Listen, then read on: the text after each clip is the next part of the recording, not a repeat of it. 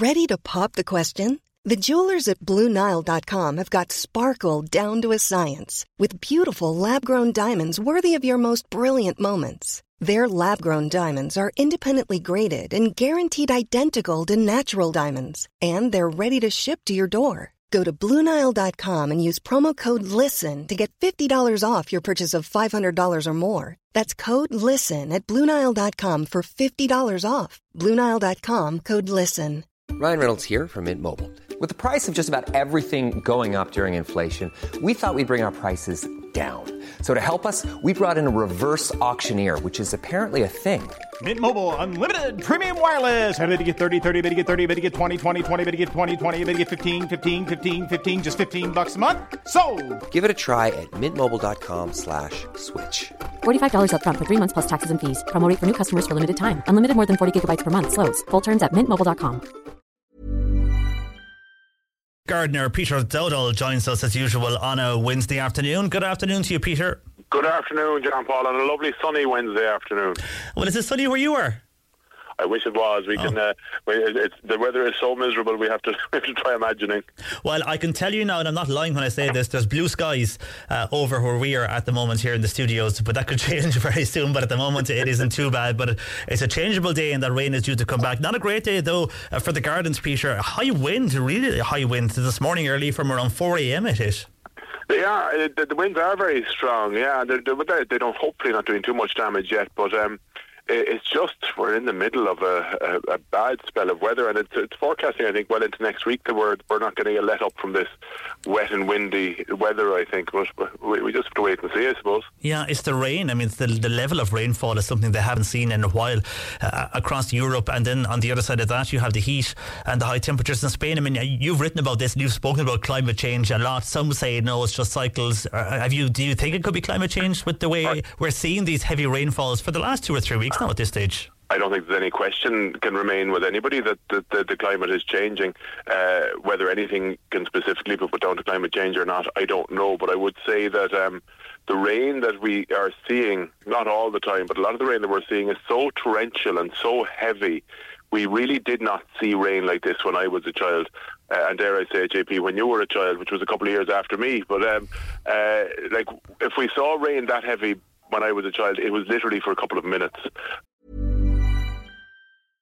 This is Paige, the co-host of Giggly Squad, and I want to tell you about a company that I've been loving, Olive & June. Olive & June gives you everything that you need for a salon-quality manicure in one box. And if you break it down, it really comes out to $2 a manicure, which is absolutely insane. It's also so easy to get salon-worthy nails at home with Olive & June. The difference between how your nails used to look when you did them yourself and now with the Mani system is a complete game changer. The best thing about Olive & June, too, is it's a quick dry. Dries in about 1 minute, lasts for 5 days, and full coverage in up to 1 to 2 coats. Visit oliveandjune.com/perfectmani20 for 20% off your first system. That's oliveandjune.com/perfectmani20 for 20% off your first system.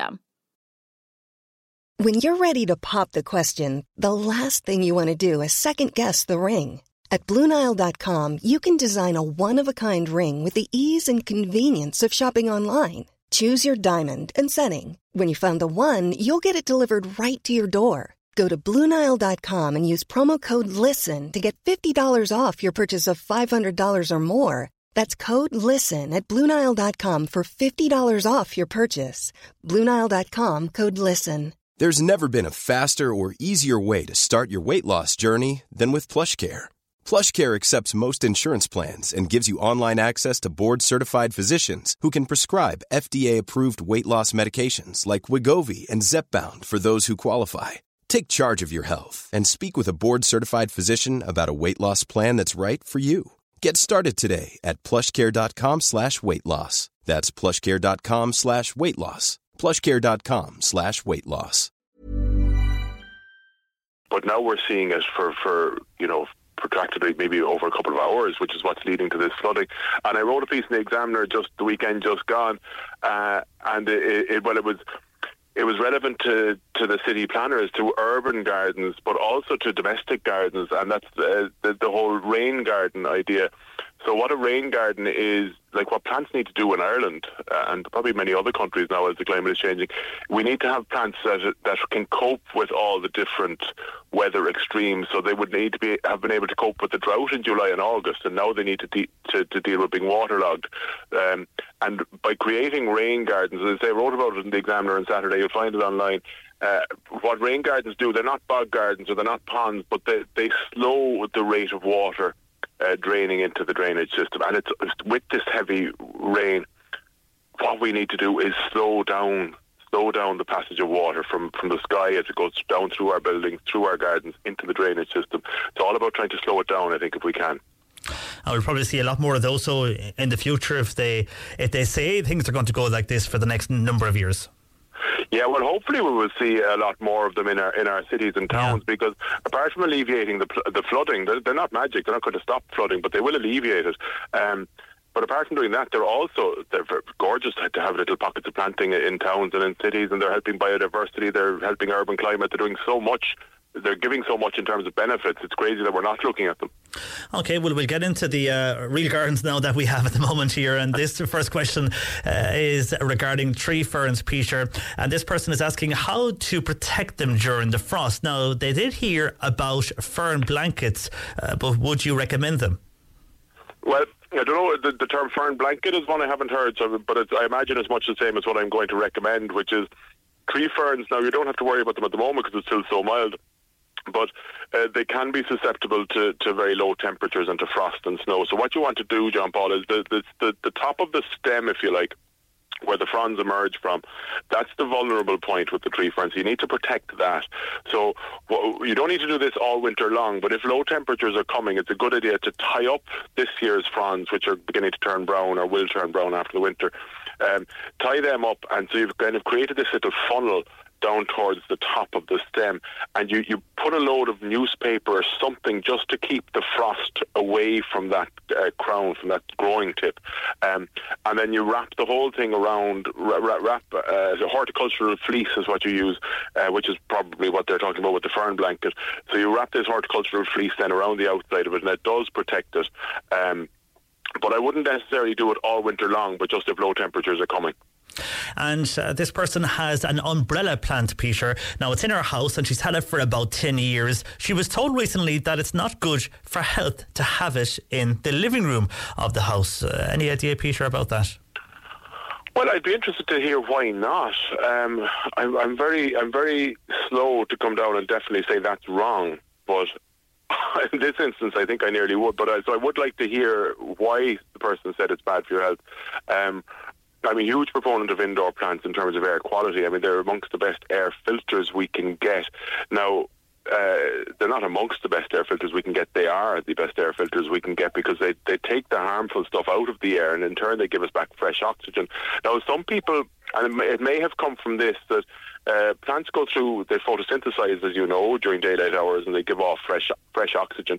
But there is a period where they respire, and when they're respiring, they actually become net CO2 emitters as opposed to oxygen, but it's negligible. It's not a harmful amount or anything like that. It may be from that they're saying that they're damaging to the health, but it's far from it. I would say absolutely far from it. Okay, and I don't know if you got the WhatsApp pictures that this listener sent in, but they have begonias in pots. She wants to know, how do I save them for next year, Peter? I also have little shoe fly plants, and I would like to save these as well. Now, I don't have a greenhouse, and should I tuck them under a shrub, or what would you recommend, Peter? Well, sorry, John Paul, what was the second plant that she said? The second plant she has, it's called a shoe fly plant, is what she calls it. Shoe fly plant. Well, I'm not familiar with the term shoe fly plant, but with the begonias, and unfortunately, no, I didn't see your photograph. But if it's the tuberous begonias, which I imagine it is, which are the ones that are still in flower at the moment, they're the kind of big, really, really big double flowers. They're really fantastic looking plants, still in full flower in my garden anyway, even though we're into November. So what will happen with them, when the temperatures drop, the foliage and flower above the ground will go brown and will die off. But what you want to do then is lift the tuber out of the ground. So lift the tuber out, store it like you would with dahlias and things. So just wrap it in let it dry out a bit first, then wrap it in some brown paper or old newspaper, and just keep it like your garden shed somewhere cool and dry until planting out next spring. And that's if it's the tubers. If it's the fibrous rooting ones, which are the very, very small flowers, masses of tiny little flowers, well, they really are just an annual. So there's nothing really you can do with them. They're not going to come on. But the tuberous ones should. And I just had a quick search as we were talking for the shoe fly plant, and it's the Nicandra. Nicandra, if it's so low it is, but that's an annual, so that's not going to come back next year. But what you could do is try collecting the seed from the Nicandra, and that should come quite well. Okay, and Maureen is in Waterfall now. She wants to know, first of all, if she can cut back her roses now. You can cut back your roses now, but I'd be kind of the opinion as to why would you, because they're looking still so well at the moment. But now maybe hers aren't. Maybe they're showing signs of the rain damage. But roses are in full bloom. I was in a garden just yesterday giving a bit of advice to the people, and I was looking at the roses, and they don't look just like a couple of straggly winter flowers. They look as good as they did in the summer, and not a hint of dieback even on the leaves yet. The leaves were fully green. And my own roses in my own garden, there's still not a huge amount of colour, but there is some colour in them, so I'm certainly going to leave them flower away. I've given them a trim, of course, but I probably wouldn't cut them back hard until end of February, really, the other side of the winter, before I cut them back hard. But you would want to have them cut back before the end of February, early March, but any time really between now and then. And Maureen also has poison ivy. Now, it's growing at the root of her camellia, and she would like some advice, Peter, from you on how to kill it, or should she just leave it alone? Well, if she's got poison ivy, we're in trouble, because it's a notifiable plant. I think you can only grow poison ivy under licence in Ireland. So I need to see a picture of that to be sure. But if you think it's poison ivy, I certainly wouldn't go anywhere near it. But I suspect it may not be. I suspect maybe it's just ivy. But maybe send us in a picture just to be sure before I even attempt to answer that one. Okay, and you can send that picture in, Maureen, if you can, either by WhatsApp 0862 103 103 or email corktoday@c103.ie. And then back to WhatsApp, where a person is asking you, Peter, what can I do with silver penny seeds that I have collected? Can I set them now? Silver penny seeds, it's another one. I mean, I don't know that one, but just to go back just a second, just to the poison ivy one, if you do suspect it's poison ivy, but I hope it's not, don't touch it, don't go anywhere near it, just to reiterate that. But do send us in a picture of it, and we'll have a look at it. Silver penny, I just don't know it by that name. Just again, a quick search online. It's a lunaria, or honesty is what we call it. So she said she collected the seeds, and she was asking what to do with the seeds. Yeah, exactly, that's it.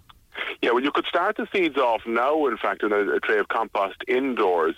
But I'd probably wait myself until next spring, kind of February, March. Start them off in a seed tray filled with compost, damp compost. They'll germinate relatively easy. They're what's called a biennial, JP, which means they'll complete their life cycle in 2 years. So they'll flower in year 2, but they're the most gorgeous purple flower. You can get them in white as well, but normally purple. And it's the seed heads, which, of course, now that I see it, I can see where the term seed, silver penny, comes from. The seed heads are this lovely kind of papery, like a silver penny. And they're lovely. They're every bit as lovely to look at as the flowers. Yeah, I see a picture here. They are actually. You see them now. No, I haven't seen them as much in the last few years, but they were very popular when we were growing up. Maybe, I don't know if it's still as popular, but they were a popular garden plant, weren't they, at the time?